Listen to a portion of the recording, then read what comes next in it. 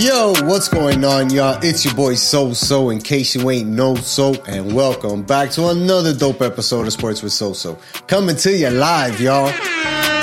This week, the Heat are one game away from the NBA Finals as they beat down Boston in Game 3. The Panthers took care of business in Carolina, now need 2 more to make another Finals appearance, and the 105th PGA Championship goes to a familiar name. It's time to take a ride, y'all. Let's go!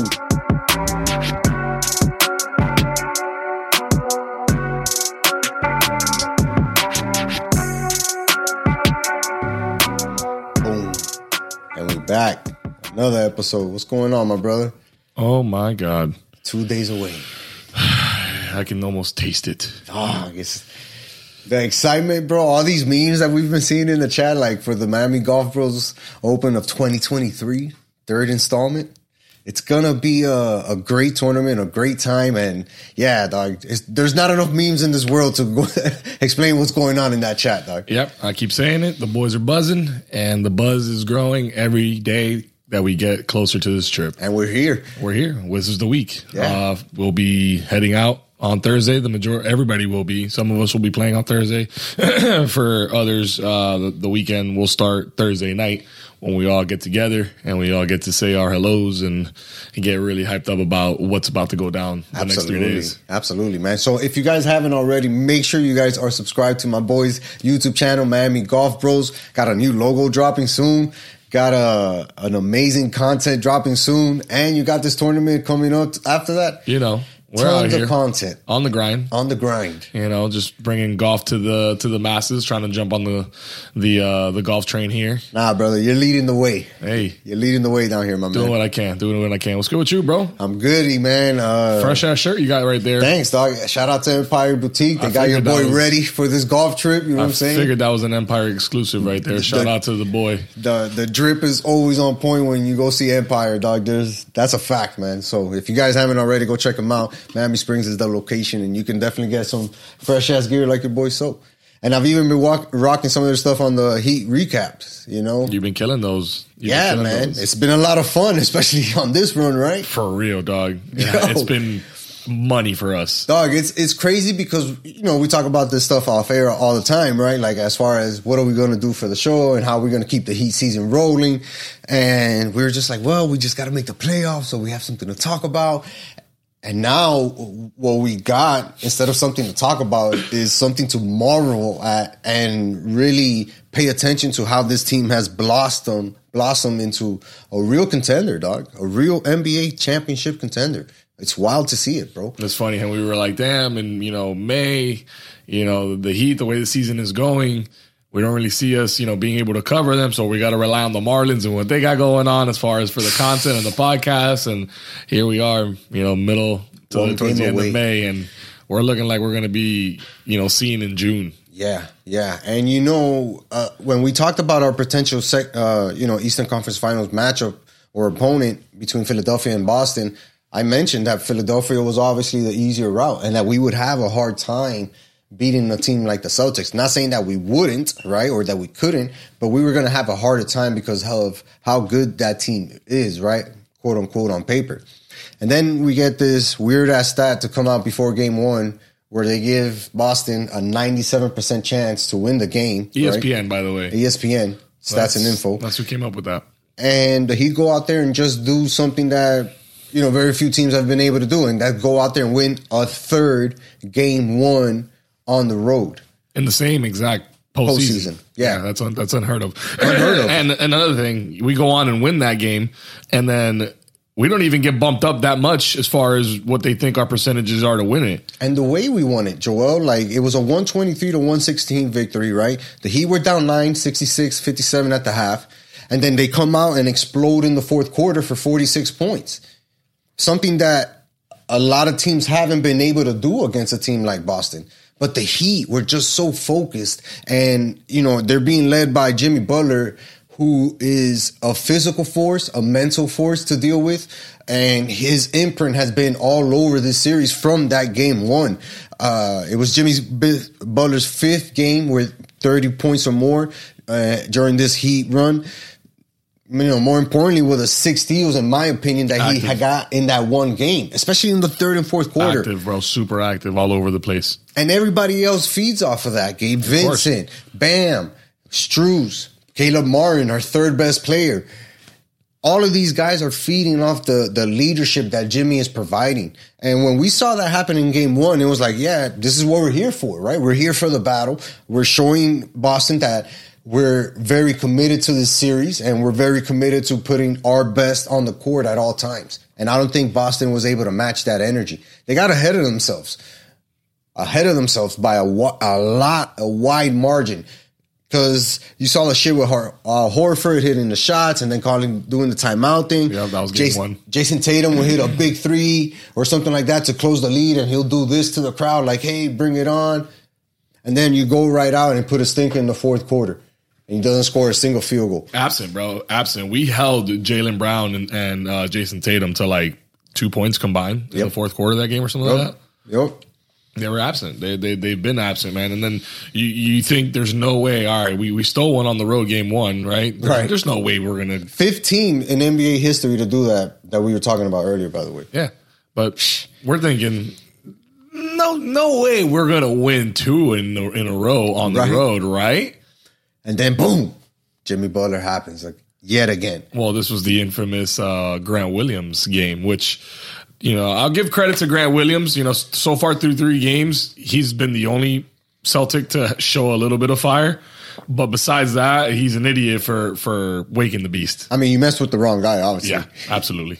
You totally messed with the wrong guy. And then you call him like washed up or some shit like that, activate him, and then he comes back down, scores 9 straight points on your ass, and tells the coach, get this guy out of here before I keep destroying him. And sure enough, Boston calls a timeout, and guess who goes to the bench?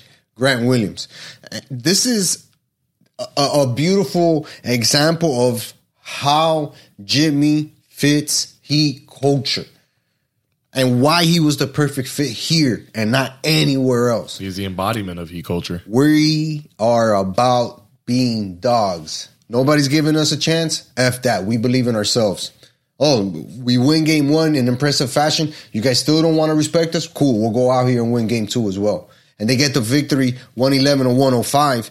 But, the way they won this game, overcoming a 12-point fourth quarter deficit, that's not easy to do, dog. On the road. But again, we're fueled by a guy like Jimmy Butler who says we don't need to put up a bunch of threes or get a bunch of pretty dunks. And let's grind this game out. And that's exactly what they did, dog. And when Grant Williams activated Jimmy Butler, he wasn't going to hold back. And the rest of the game, you can tell that everybody was looking at Bam from the Heat's perspective and saying, yo, let this dude touch the ball. Let him touch the ball and we'll figure it out. Everybody else keep doing your thing, but just give Jimmy the ball and we'll rely on him. Just clutch winning plays, clutch awareness of the basketball flow, right? Like what's happening, who is Boston trying to get to, who's really trying to attack the rim. And then on the opposite side, you see Jason Tatum disappear yet again. Another fourth quarter where he doesn't have a field goal, gets all his points so far from the free throw line. And when you kind of see that happening, I'm sure these guys get even more amped up because they're like, yeah, we're shutting this dude down. Like, it's working. Keep it up. You put even more pressure. This is a team that beat us last year to go to the finals. Yep. Came down to one shot, but we went 7 games, right? Yep. It came down to the end. Yep. And they're just rolling over. Their big 3, quote unquote, big 3, Jason Tatum, Jaylen Brown, and Marcus Smart, I've really not had an impact in this series whatsoever. We've seen more of I've seen more Pritchard in this series than I think Celtics fans wanted to see. Robert Williams. That's probably been their second best player. Yeah, I would say so, bro. Active, getting boards for them, rebounds, offensive and defensive, and putting them back. The man hasn't missed a free throw yet, and this is a notoriously bad free throw shooter. And he's just playing, like you said, with some type of energy, some type of will to be like, yo, if I'm close to the ball, if I can affect something, if I can do anything, I'm going to do it to my best ability. And he's been out rebounding us by himself. He's been blocking shots, getting rebounds, like just being effective. Yep. But you don't see that from Jaylen Brown. Nope. You don't see that from Jason Tatum. You don't even see that shit from Marcus Smart. Good. That's good for us. Yeah, obviously. But it just, it's shocking to me because I thought that they would give us more of a fight. We all did. Everybody did, right? And I think that's what's happening right now is that they're like, we win that first one on the, at home, and they're like, all right, all good, and, brush that off, we'll get it back. Yeah. And then they didn't. No. And then they're down 2, and then they're like, all right, well, this game in Miami is a must-win game. And they came out a little, aggressive, early on, but we have not been stopped. No. We have our role players that are dominating for us, which is helping Jimmy not have to take over the game as much. When he needs to, it's like, release the Kraken. Right. We got him. Yeah. Let Jimmy do his thing if need be. Right. But if our role players are clicking, which this postseason, our role players are helping us get to where we are, man, then we are unstoppable right now. When you got a guy like Duncan Robinson who missed half the season sitting on the bench, putting up 22 points for you en route to a win, a 20-something point victory. Yeah, yeah.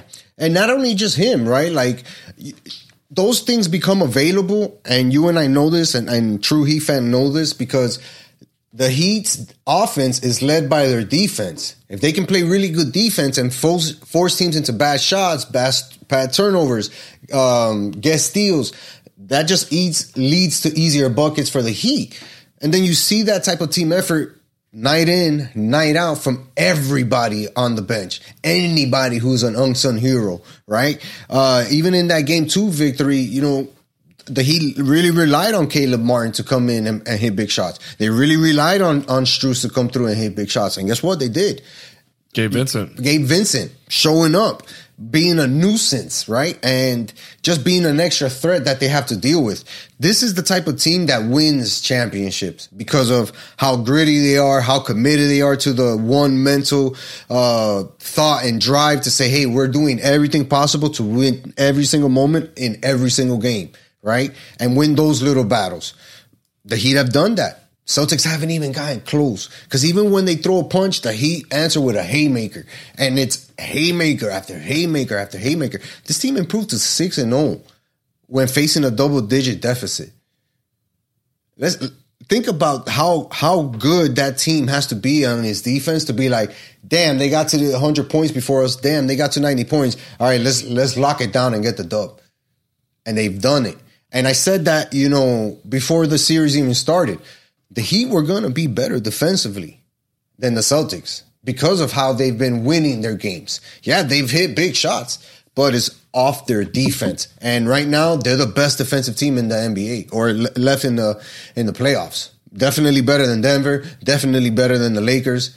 Obviously better than the Celtics. This team is just defensively beyond sound, and it's wild. And it's not just the scheme. Obviously Coach Pro and staff putting up, developing a great scheme defensively to be able to make sure they're using these guys to their full potential. Yeah. But then credit to the players for really believing in it and going all out. Yeah, we've seen 100% effort from everybody, not just Jimmy, not just Bam.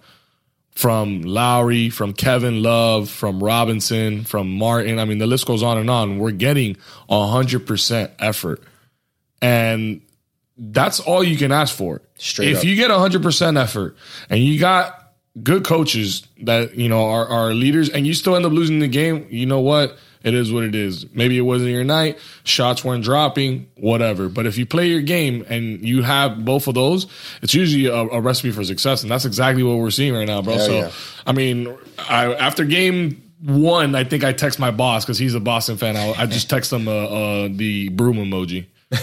And then now here we are 3 games in and we're one game away from the sweep on the Celtics. Yeah, and the second seeded Celtics. Second seeded Celtics after taking out the number 1 seeded Milwaukee Bucks. And what was the Knicks? The 5th seed? 5th seed. Bro, this third game that we won, right, on Sunday night, 128 to 102, that was a total team effort. And it was the bench guys.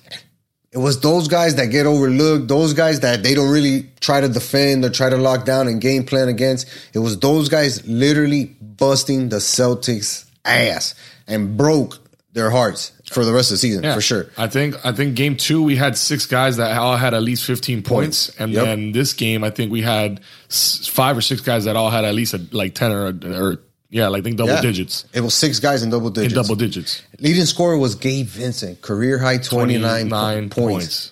On 6 of 9 3-point shooting. I mean, he went off that game, dog. Pulling up. Like, sometimes I get a little bit on Vincent because I'm like, yo, that's not a great shot to take. Right. Make the extra pass.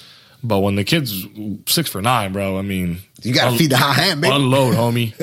Let it go. Yo, and let me tell you, like, big, like, he's playing big in the sense that he's not making mistakes, bro. Like, you would think, like, you know, the whole thing is the undrafted players. Miami's playing with which is getting old. Undrafted players. Well, yeah, that's just their narrative for the TV, because since they don't talk about us, they got to try to spin it somehow. Like, why aren't we talking about them? Well, because they got all these undrafted players that nobody knows, and look what they can do with them. It's like, whatever, bro. Like, they don't care about that. To those guys, they are professional basketball players. Correct. In the NBA. So if they put the work in, they're going to see the results. And they are definitely seeing the results that they want to see right now. Joel, they're playing with confidence. Confidence, bro. Pure confidence. Because for a guy like Gabe Vincent to do the step back 3, like he feeds Steph Curry, dog, it just shows you that he really believes that ball's going in. Or when they're putting pressure on him, full court and making the right pass. He's not making the mistake and dribbling it away, or, you know what I mean, turning the ball over or forcing a bad pass.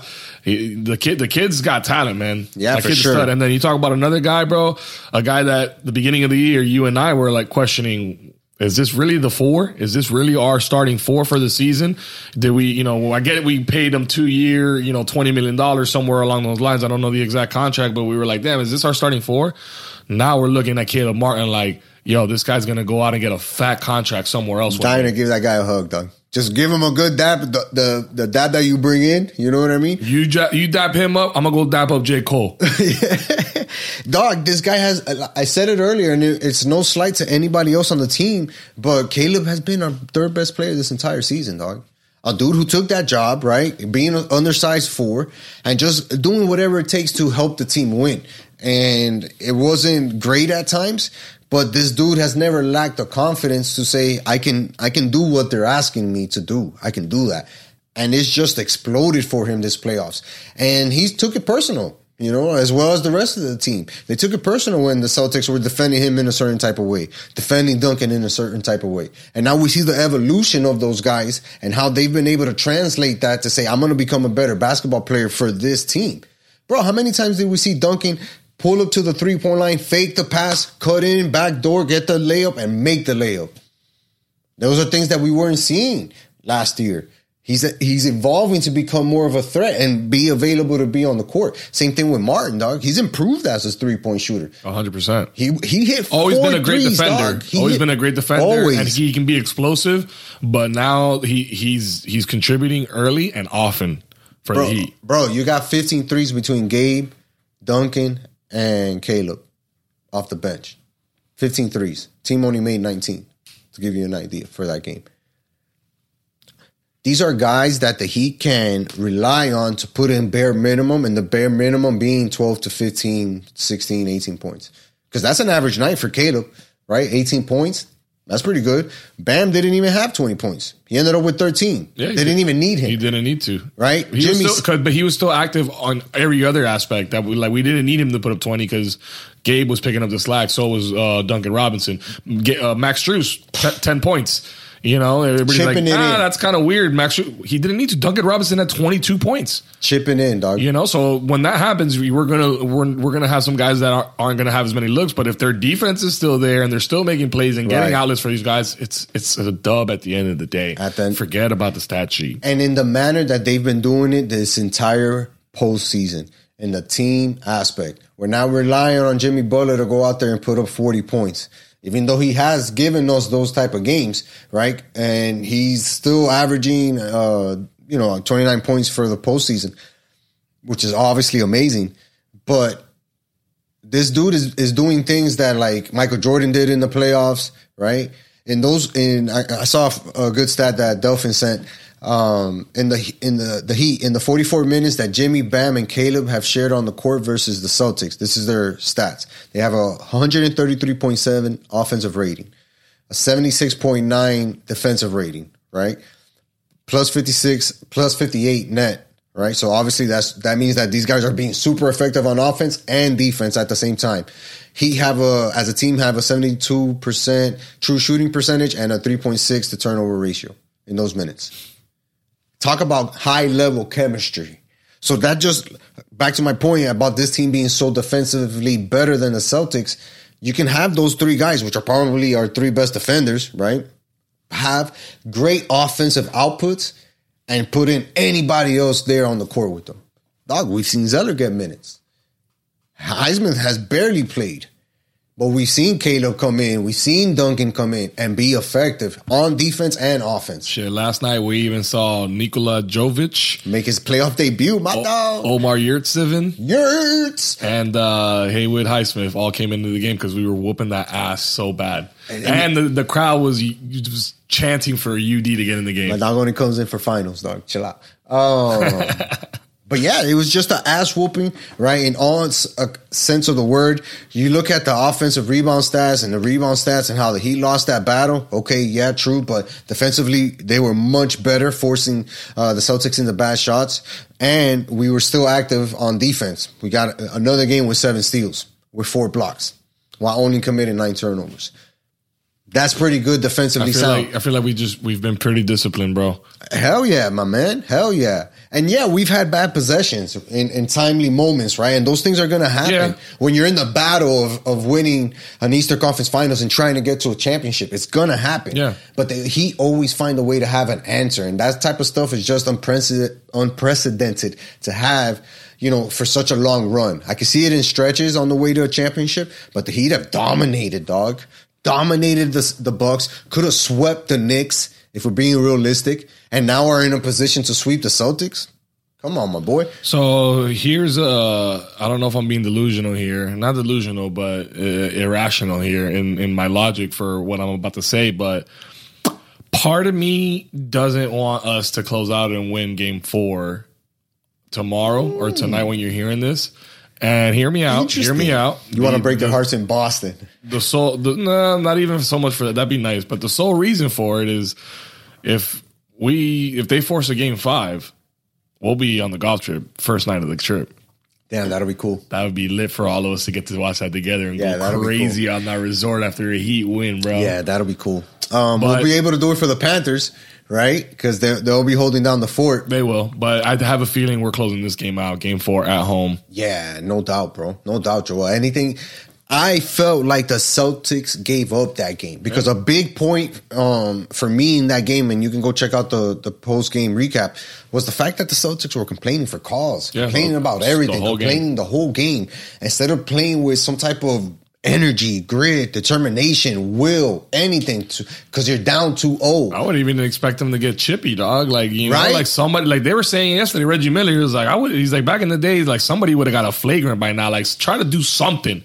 Like, there's no life. Like, try to like bring some life. And I kind of like respect that. Like, yeah, dog, like you guys are just laying down and taking it, bro. Like, come on, dog. Do something. Bro, when the fourth quarter started and Boston didn't put in any of their starters and the coach is benching these guys, that just shows me that they gave up on this series. Nah, Missoula is just, inexperienced. You could see it Game 1 when he threw down the clipboard, in frustration. Not calling a timeout during the Heat's run. It's like, bro, you got to relax, bro. You can't be doing that kind of shit. You're going to lose your players. And when I saw that Game 1, I was like, oh, boy, here we go. It's like, maybe should spend more time watching tape on the Heat and less time watching the town, and maybe he'd be doing better. Even during his post game, right after the Game 3 defeat, he's like, "Oh, this, I didn't have the team prepared."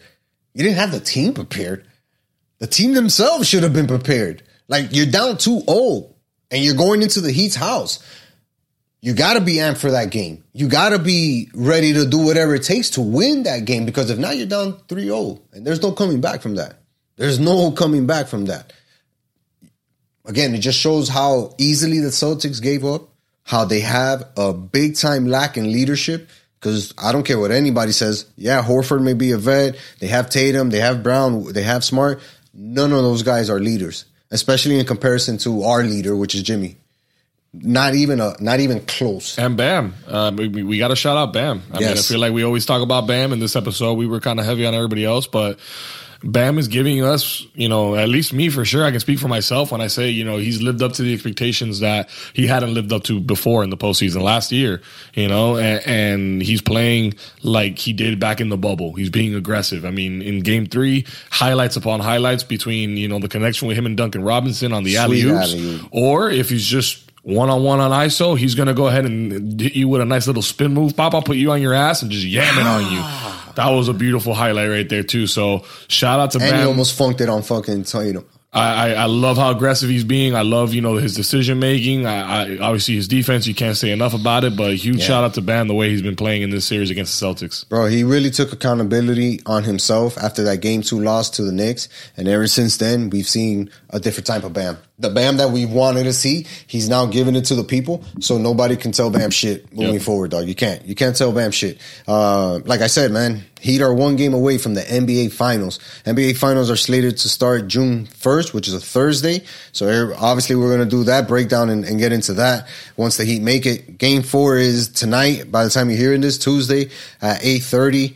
Game 5, if it should happen, which I doubt, is going to be Thursday, like Joel was saying during our golf trip at 8:30 up in Boston. Me personally, I don't think it's going to get there. I think the Celtics are going to try to come out with some type of punch. The Heat know that they're going to have to absorb that punch and fight back and ultimately put the Celtics to rest, and see what this extra break would do for a guy like Tyler Hero. Because I think just having him on the bench for the finals, even though he's not going to play because that wrist will be way too sore, dog. There's no way. If he was healthy, I don't think he would start either way. But if he's healthy, even healthy, do you want to plug him in at any point? Nah, you can't. You can't. Once the team gets rolling, playing in a certain way, you're rolling with that. That's why Zeller's getting his minutes, Caleb's getting his minutes, Duncan, Lowry, all of these guys are earning their minutes because of how they're playing. So when they get called upon, they've been answering the bell. Nobody's really been called upon and be like straight dud. Some may argue that Zeller has been that, but in my we're still getting some good production from him for his small minutes. What's the expectation level from that guy? Yeah, be out there, be a body. Yeah, exactly. So let's see. Game 4, man. That'd be interesting, man. Game 4, sweet. Go Heat, baby. Go Heat, man. Like I said, make sure you guys, if you haven't already, you're slipping. But make sure you guys are subscribed to Sports with So-So YouTube channel. You guys are going to be able to get every single Heat post-game recap there. And it's a vibe, man. We're definitely going to have to invite some people. I know that Joel doesn't like to stay up late too much, but we're going to have to pull him in for one of these finals appearances for sure. Yeah, maybe the finals. Yeah, right? Finals, we got to do that. Different story, man. Let's see what happens. Now, a team that we got to talk about in that same energy, same light, same passion, because they've excelled all of our expectations. Exceeded, right? All of our expectations and really put the NHL on its head. We're talking about the Florida Panthers continuing to win games on the road, get 2 games up in Carolina to start this Eastern Conference Finals. If you know nothing about hockey, just know this. The Florida Panthers are the Miami Heat of hockey. Straight up. That's it. Matthew Tkachuk, Jimmy Butler. Wow. That's all you got to know, dog. Yeah, and you saw the picture of Jimmy warming up in the Tkachuk jersey and shit. I'll go as far as saying Barkov is Bam. I like it. Coño, I like it. You see, now you're getting somewhere, Joel. And then who would... All right, let's not go too far. Who would Big Bob be? Ooh, who Big Bob would be Spoke? Nah, you don't want to make... Because that's a coach. You can't go that way. If I'm going to say player that stepped up... Let's say Caleb. I was going to say... You know what, dog? I'll even go stretch. I'm going to piss some people off with this one. Go ahead. Kyle Lowry. No, I got it. I got one better. Jimmy is Tkachuk, right? And vice versa. Big Bob is Bam, right? And then Barkov is Caleb. Because he's been, for a defenseman, he's been scoring a lot this playoffs. I was going to say Lowry resembles more of a Bobrovsky because he's the highest paid player. Okay. So he has he's up there. He has a big contract. He's a veteran, the game or whatever.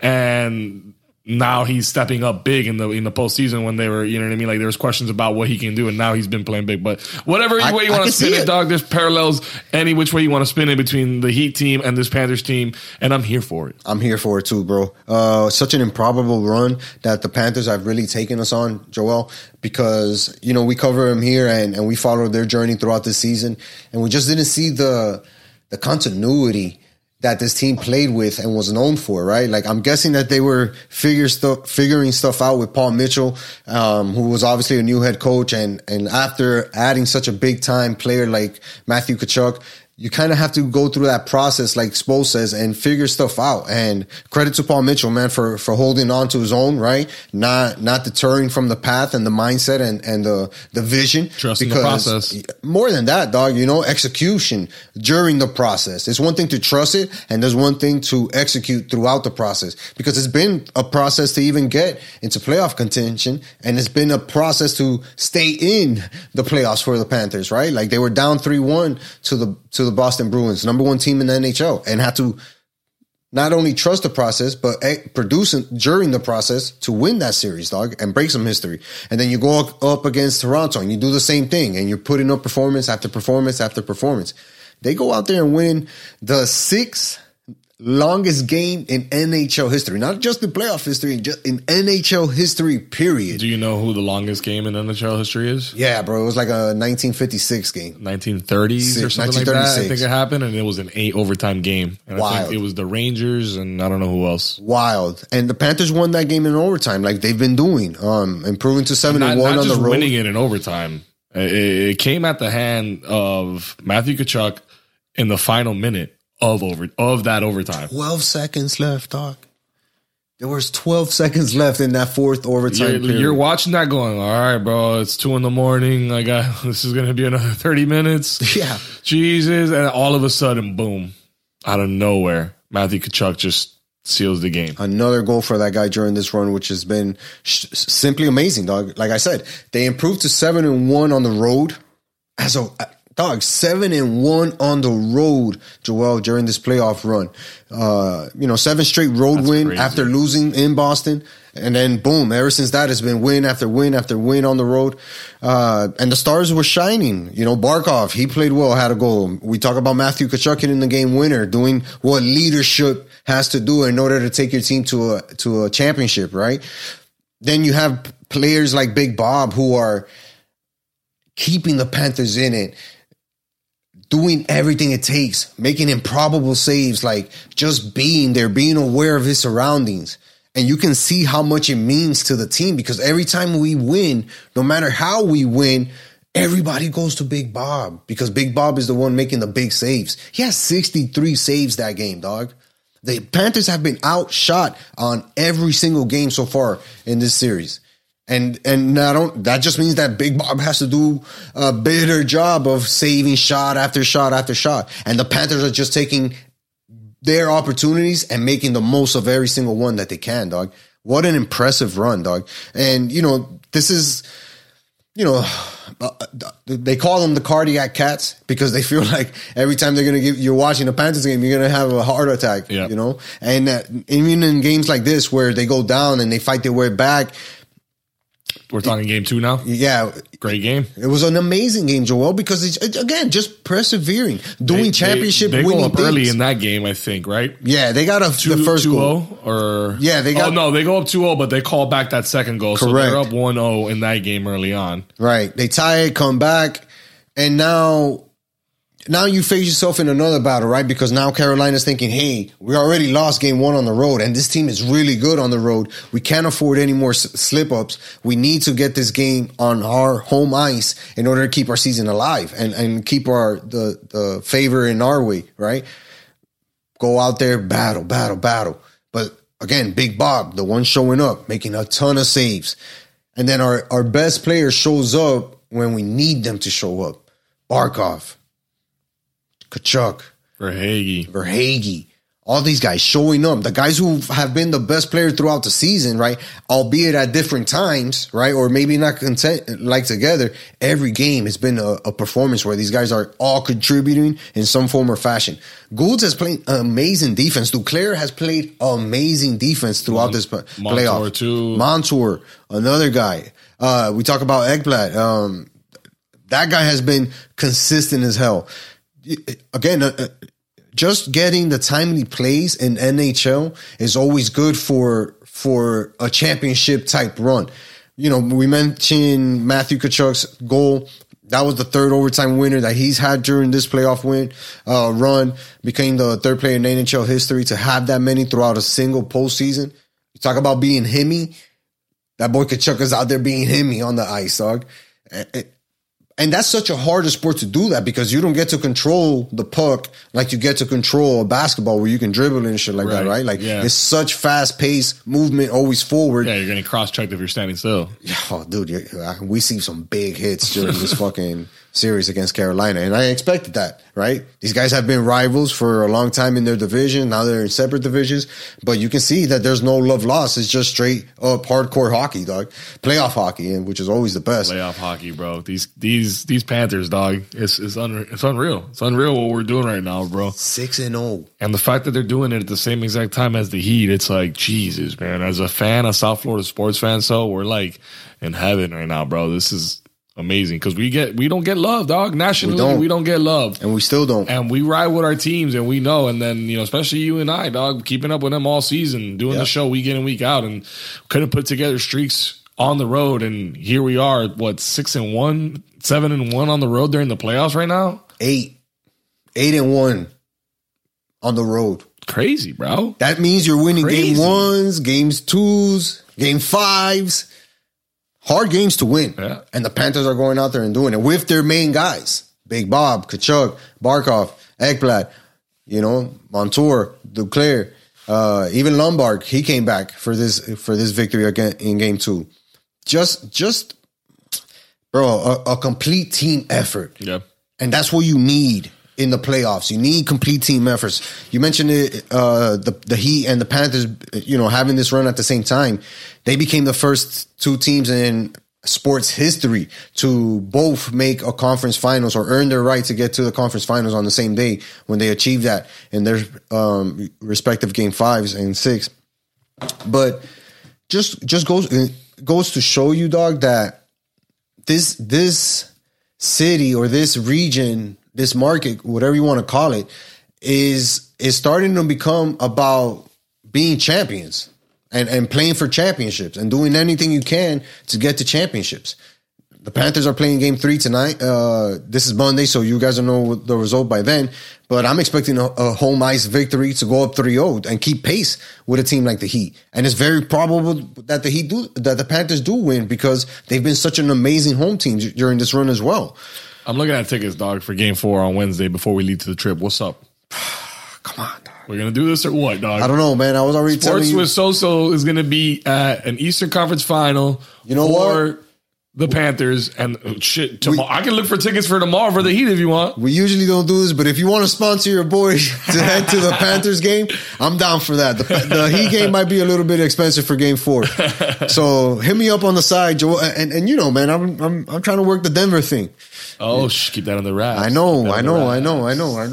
But let's get through the golf trip. Yeah. But let's talk about that hockey. Let's to wrap this up with the Panthers. We know what the Panthers are doing. You've been following the Panthers. You know what they're doing right now. Right. It's awesome. It's amazing. Now, you may not be following along with the rest of the league. So what's going on the other side of the country in the Western Conference? Do you have any idea what that series is at? I haven't even been paying attention, brother, to be honest. But I do know that none of the teams on the West Coast has been as dominant as the Panthers have been, right? They've all been in game 6s and game 7s, kind of battling. The last game that happened was between the Stars and the Golden Knights, where the Golden Knights won that game. That was Sunday. Tonight, by the time you're listening to this, they're playing again. Vegas is up 2-0 in that series. Damn, so if we play the Vegas Golden Knights, we got to go to Las Vegas now. You see, now. We got to go to Las Vegas now. Sponsorships, inquiries, hit us up on the side. The Venmo's going to be right here at the bottom. We're gonna send it down to the Sports and Social Venmo account so we can get some flights. It's going to be wild. Trip. It's going to be wild. If we imagine, bro, having the Panthers. That'd be crazy. And the Heat in finals during the same time. How far is Denver from Las Vegas?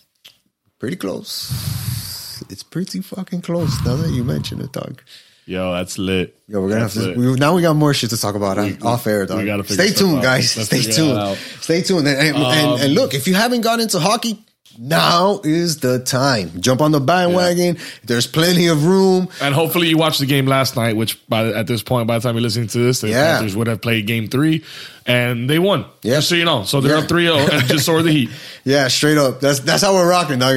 The expectation is that high. Yeah. It's championship or bust. Yeah. We're at home now, bro. Wow. Panthers, Heat, championship runs. Who would have thought? Look at us. Not me. Bro, you know, we talked about golf to start off the show. It's only right that we get into golf before the show ends. We had the 105th PGA Championship this past weekend up in Oak Hill, Rochester, New York. It was a little rainy the first 2 days, right? Yeah. Second day was a lot of wet, a lot of rain. But overall, such a tough tournament, dog. And for me, who's an avid golf fan, I'm not even like hardcore like other people. I want to see the best struggle against golf courses and play at golf courses that are hard because these guys are the best of the best of the best of the best. Right. You know, I want to see these guys performing and playing against the best because ultimately that's what gets the best golf out of guys. And we saw that this weekend, man, where some of the guys were playing amazing rounds and then the course just swallowed them up, bro. That rough looked like it was 6 inches high. Yeah, some guys didn't play an amazing round and were kind of out of it from the beginning. Right. Nah, man, that course showed his teeth. That course is tough. It's long and it's the rough is crazy and like the greens are small and like it's there's not a lot of place to miss. We saw it. We saw the top players in the world get their ass beat and number 1 player in the world, you know, almost didn't make the cut, made the cut and just couldn't really put together a good weekend. You know, I don't even know what John Rahm finished at, who was my favorite going into the weekend, but we had fireworks, man. We had a stacked leaderboard in the end. All the names that, you know and love were there, including Brooks Koepka. Yes.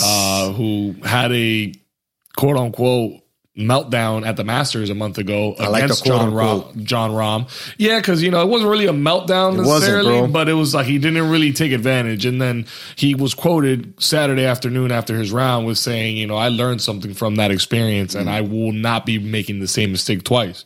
And when Amanda Balionis asked him, like, well, what was it? What is it that you figured out? He was like, I can't tell you that.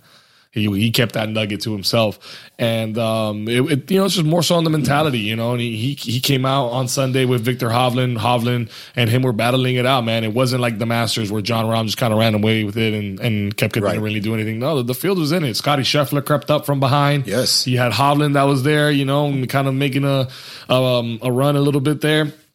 And in the end, man, Brooks, he just came away with it. He came away, man. He sealed off his 5th major championship, his 3rd PGA, his 9th PGA professional tournament win. Yeah. And all while being under the LIV Tour umbrella. So he's the first LIV golfer to win a major since LIV has come into play. And truth be told, Joel, though, and I'll say that because Cam Smith was on the PGA Tour before he, you know, left. He was on the PGA Tour and won the Open, and then he left. Right. So that's why I don't say Cam is the first one. Brooks is the first one under LIV, playing for LIV actively to win a major. During a major in 2023, right, which is when they really clarified that these guys are going to be able to play and no matter what, because there was a little bit of controversy with that if they were going to be allowed to play again this year. And ultimately, it was the right decision to let these guys play because, like I said earlier, it's the best of the best of the best playing against a very hard course. Something that I visibly saw, you know, during the tournament was how many bunkers were around the greens, dog. And there were a lot of hills. So a lot of guys getting stuck at the bottom of the hill in the deep rough or in the sand where you have to come up and over. And even Brooks had to come out of the sand. He hit an amazing flop shot to get out of the sand to keep the momentum on his side.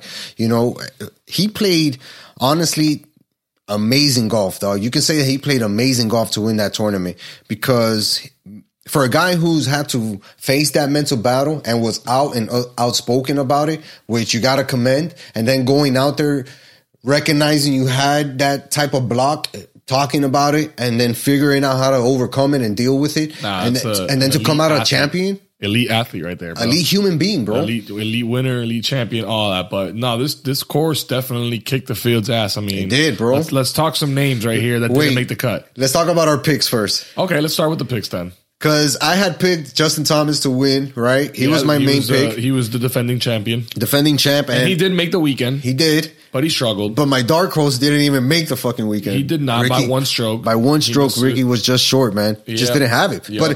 But that Saturday round, or no, that Friday round when it was raining and stuff, towards the end, like some of the guys who went out early had a little bit of an advantage than the guys who went out later. Right. And it made a big difference. Oh, it always does. I mean, you can argue that kind of made a difference too in the Masters. You know, when you go out late early, you know, instead of early late, you know, it changes it up for you. You get better weather or whatever. But then my picks, I had Phil. Yeah. Who made the cut. He did make the cut. Didn't play that great. Tied for 58th at 10 over par for the weekend. And then my dark horse did make the weekend as well. Tied for 40th at 6 over par in Sahith Theegala. He played great, in my opinion. He did, man. For a guy who's learning, that kid's going to be around for a long time, man. He gives me Vijay Singh vibes. Of course, because he's, you know, I don't know. No, man. Obvious, but no, because of how he's not one of those powerful guys, right? He's more of like... Nah, boy's got speed. He's got speed, but he's not like winning driving competitions is what I'm saying. You know what I mean? He's a guy who has to place his shots and knows how to do that and can be effective when he plays like that. And I was kind of impressed how he was just attacking this very tough course. Well, let's talk some names here. People that you might know that didn't make the cut. And I'll start with last year's U.S. Open champion, Matthew Fitzpatrick. Weird. Did not make the cut by one. Ricky Fowler, as you mentioned, did not make the cut. Yeah. Billy Horschel did not make the cut. Jason Day. A guy named Siwoo Kim. Jason Day, who just won last week, did not make the cut.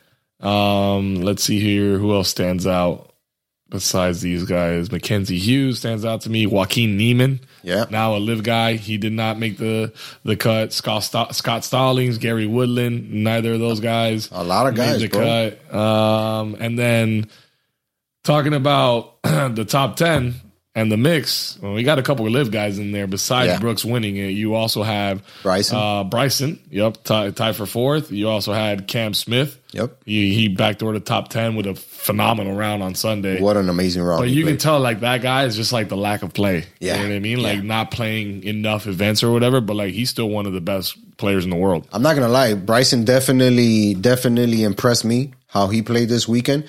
For a guy who was all about the power, like when we used to talk about him, right, and trying to hit the longest drives and stuff like that, you can see that he's evolving with his game. Slimmed down a little bit, is more conscious of the type of shots and is more in tune with his positioning throughout the hole in order to give himself the best chance. He played really well. He did. The whole weekend. Weekend, man. He played really well. But yeah, man, he had tons of storylines. Players got their asses kicked. Today I saw Joel Damon's caddy, Gino Bonelli, who plays to about scratch, played the course today from the tips, tour conditions today. Nice. Shot an 85. Ouch. Yeah, well, I mean, that goes to show you, like, why these guys, like, and that's a good golfer. These were pros, and they were shooting over par. I mean, multiple guys shot a 65 on Sunday. Sunday was a good day. It was a good day. A lot of storylines, but probably the best storyline of them all was Michael Block. Without a doubt. Dog. And now, if you guys don't know Michael Block, he didn't follow this weekend, didn't follow golf. Missed out. You got to understand. So this is the PGA Championship, right? And the PGA is an organization, has other members outside of just PGA Tour players. That's the PGA Tour, and they have their tour players. But you also have teaching professionals, right? And you have other PGA professionals. Like the homie Alex. Like Alex. Shout out to Coach Sib. He's a PGA professional, I believe. And Michael Block is a PGA professional at Royal Tribuco in California, where he is an instructor, but he also competes. He plays in mini tours and he, tries to qualify for other events and stuff. And sometimes it doesn't happen, but he lives the golf life. They had 20 of those PGA professionals in this competition, in this tournament. He was the low PGA professional for the weekend, finishing at, I think, even par for the weekend. or one over par. I think he was one over. He might have finished one over par, but absolutely amazing storyline around him. Plays well. Even par, when professionals, guys that are making millions of dollars are not even making the cut. This guy makes the cut, gets paired up with Rory McIlroy on Sunday, gets to play with him. And not only that, gets the lone hole-in-one of the weekend. In front of Rory. Doesn't know that he did it. Finally realizes, has an awesome moment. What a moment. And then continues to make an incredible up and down on the 18th hole. Yep. To secure a top 15 place, meaning he won about $250,000 in cash and also earned himself a spot in next year's PGA Championship. The guy shot 370s. For a guy who's competing with the best of the best, and we saw guys not even make the cut and shoot a 72 and have a 74, be close to the 80s. This dude shot 370s and a 71 on Sunday, dog. Such an amazing story. And I really liked what he said. He's like, this victory, yeah, I'm never going to forget this for the rest of my life. Best weekend of my life, obviously. But it's more about the other PGA professionals that don't get a chance to shine on the tour or never had the opportunity or to make the game possible for people like us to exist, right? And have this type of community. That just made me so happy, dog, because he really gets it. This game is not about me. It's about pushing the game forward. And this dude's story is definitely going to push the game forward, bro. Nah, you can see it too. If you're watching it, you can see him taking it all in. You can see him like being grateful for the moment. You know what I mean? Like being present in the moment when Amanda Batlionis was interviewing him and she told him, your son. Oh my God, guys. Told me that. She got me, dog. Bro, he started to get teary-eyed and choked up, dog. And at home, like, it's like... I love that guy. Congratulations, bro. You know what I mean? Like, you're just so happy for that guy, bro. Like, man. He didn't win the tournament, but like, he was like the real winner of the tournament. Yeah, Brooks Koepka won another major and was, he's able to come back after questions of, how great he can be and all this stuff. But Michael Block was the storyline of this weekend. What an inspirational story, dog. Inspirational story, because if you're a golfer or you're trying to get into the game of golf, those are guys that you can look at and be like, that's what I can do. Not necessarily win a tournament like that or be in that, but I can be a PGA professional. I can be a guy who shoots a 75, and you know what I mean? And be comparable to what you want to achieve in that game. And this dude's story, bro, is amazing. I can't wait to see how he plays again in that tournament next year. And you don't have to wait. He actually got invited to this week's tournament. Yeah, the RBC or something. I think it's the RBC Heritage. I think it's this week, and he got an invitation. Somebody backed out. There was a sponsor exemption spot available. Hey, you're in. Hey, right place, right time, my friend. So shout out to Michael Block. Best of luck to you. And shout out to Brooks Koepka too, bro. He played during a tough tournament, tough weekend where the conditions were varying every single day, right? Up until the final day, and playing really tough. He went out there and won his third PGA Championship, making records, joining Jack Nicholson and Tiger Woods as the only two other guys who have done that. Jack has 5 of those PGA Championships. Tiger has 4. Became the 7th player since 1950 to win 5 majors, joining guys like Woods, Nicholas, Arnie Palmer, Sev, Basteas, Gary Player, Seve, Tom Watson. Elite names to be paired with, bro, when you're that type of guy, right? And you could tell that Brooks really believes in himself and the confidence is riding high. The guy was rocking the button open out there, and just really being calm throughout his entire round, dog. Yeah, he dominated, back. man. Brooks is back, so he's back. He will probably be the favorite going into the U.S. Open. Yeah, and shout out to Victor Hovland. So many times we've seen him get close and not make it. He played a great round. He might never win one. Don't say that. He might be Louis Oosthuizen. Don't say that. I think Louis has a major, actually, though. Bro, any little slip by Brooks during that Sunday round, and he loses. Well, let me tell you this. Because my bad to cut you off, but Hovland stayed with him pretty much stroke for stroke. Sure. But he tied for second. Do you know who he tied with? Sir Scotty Scheffler, Scotty, who had an incredible Friday round, 65 on Sunday to close out to get himself back in the picture. Yeah, if Brooks shoots himself out and he messes up and he ends up not being in the picture, Scotty's catching. And it's Hovland and Scotty going into a playoff. Could you imagine a 3-person playoff? No. But if it was just Scotty and Hovland straight up, yeah, the money's on Scotty. Forget about it. The money's on Scotty. Forget about it. The next major will be the Miami US Golf Open. Pros Open this weekend. Woo, woo, woo. Let's go, baby. Let's go. God damn it, I'm walking away with a trophy. And then the next actual major will be the US Open. Yes, in LA, which is going to be super cool to see how these guys handle that LA summer weather. It's going to be hotter than a mug out there, dog.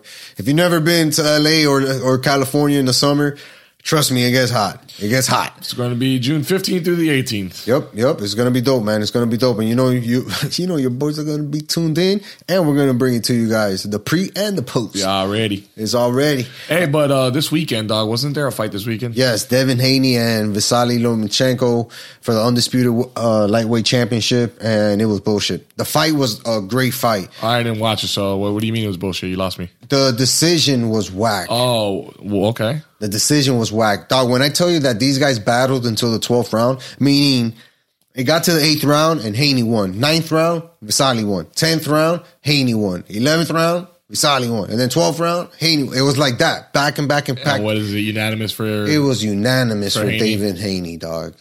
And in my mind, I'm like, bro, I can see you giving a really close split to Haney, right?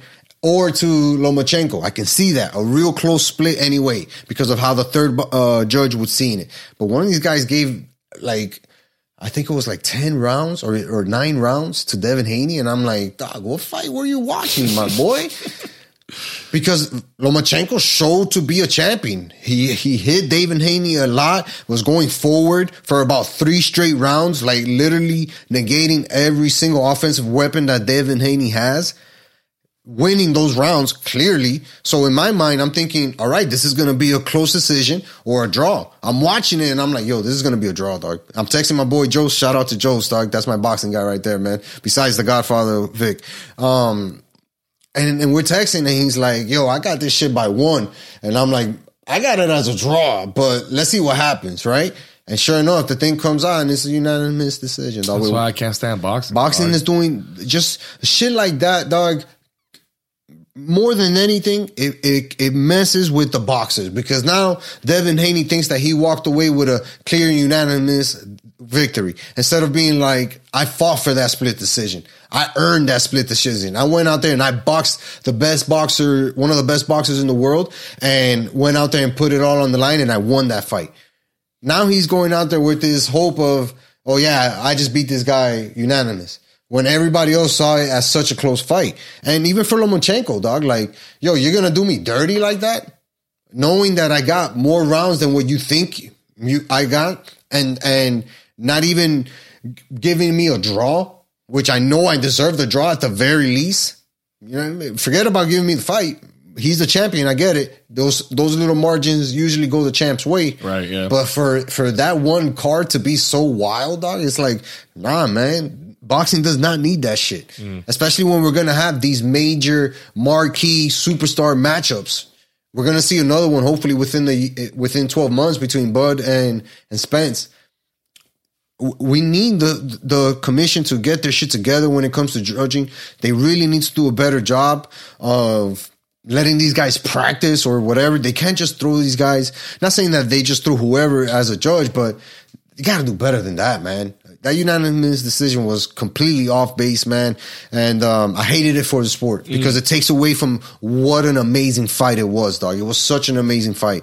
Shout out to both of those guys. I would love to see those guys fight again. Oh, I'm sorry I asked. Yeah.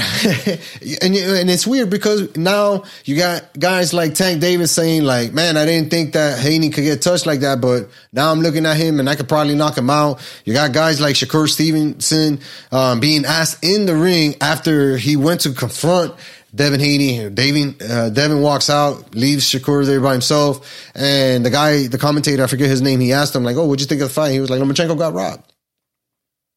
I don't think this dude won the fight unanimously, and everybody knows it. So now you got a guy who won to your belts and saw you have a tough fight and say, I can beat you. I can beat you. If this is the type of unanimous decision you're going to win, I can beat you at your own game, wherever you want. So let's see what happens in this 135, 140 division. Lots of fights to make. Ryan Garcia just got a new trainer. I was talking with Vic about it, and it looks to be a really good matchup for them. Let's see. There's lots of fights to be made. But we need the judges to do their job better, dog. Make the fights make sense, dog. Wishful thinking. I gotta give a quick shout out to the Marlins. Even though they got swept by the San Francisco Giants over the weekend, they were back on track earlier in the week, sweeping the terrible Washington Nationals, and now they're starting a series tonight against Colorado, for this next couple of games against Colorado. Just need to go out there and keep winning. They're still above 500, 24 and 23, which is what we want from them. And as long as they stay right there in that range until the Heat and the Panthers run is over, and once that's over, we'll pick up above 500. We'll set the expectations a little bit higher. And I was telling a coworker today, like this, you and I have mentioned it before, especially you paying attention to Sandy. Like if this dude has an extra 2-3 decisions, we're looking at this Marlins team very differently. Like a possible wild card contender, which is what ultimately I feel like would be the ultimate goal for this season, right? Contending for the wild card. Yep. A big shout out to Brian De La Cruz. Dude's been the most consistent player that the Marlins have had over this past week. He's been on fire. 10 of 23, 4 doubles, 2 home runs, 6 RBIs, putting up a .435 average. Swinging the bat well, and this is one of the guys that we need to continue to rely on, and hopefully the pitching continues to come around. Yeah. Yuri Perez, another quality start over the weekend. That kid, man, watch him. We got to watch him when he's on, dog. Yep. He's on Sports with Soso's 3 things to watch for sure anytime he's pitching, man. But yeah, going back to Brian, I mean, we need it now more than ever, man. We need the rest of the team to step up. So considering we just lost Jazz. Yep. He's going to be out for a little bit. I think he's out 6 to 8 weeks. Yeah, he's going to be out for a little bit. So figure it out. You got to figure it out. And the easiest way to replace offense is with good defense and good pitching. And we know that the Marlins have been playing well defensively. They're not getting blown out like that, but they need to pick it up in the pitching department for sure. A lot of that relies on Sandy, man. But yeah. Before we wrap up, I want to give a big shout out to Andres Aleman, former coach at Team Seoul. He's moving back up north. This is a dude who's very instrumental in the community that he serves, coaching little kids to be like weightlifters and stuff like that. And I'm going to be doing a community spotlight on him later on. Kind of a little Lululemon connection right there.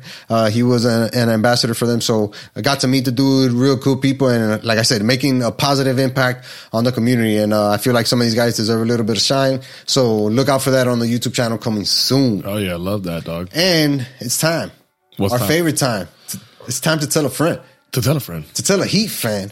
To tell a Panthers fan. To tell another Heat Panthers fan about this amazing podcast and what we got going on here. We're bringing you the best coverage, insights, post games, like reactions, analysis, more. And we're keeping you up to date on what to watch with the Soso's 3 things. So make sure you guys are subscribed to the YouTube channel. Hit the notification button so you guys don't miss out. And until next time, peace.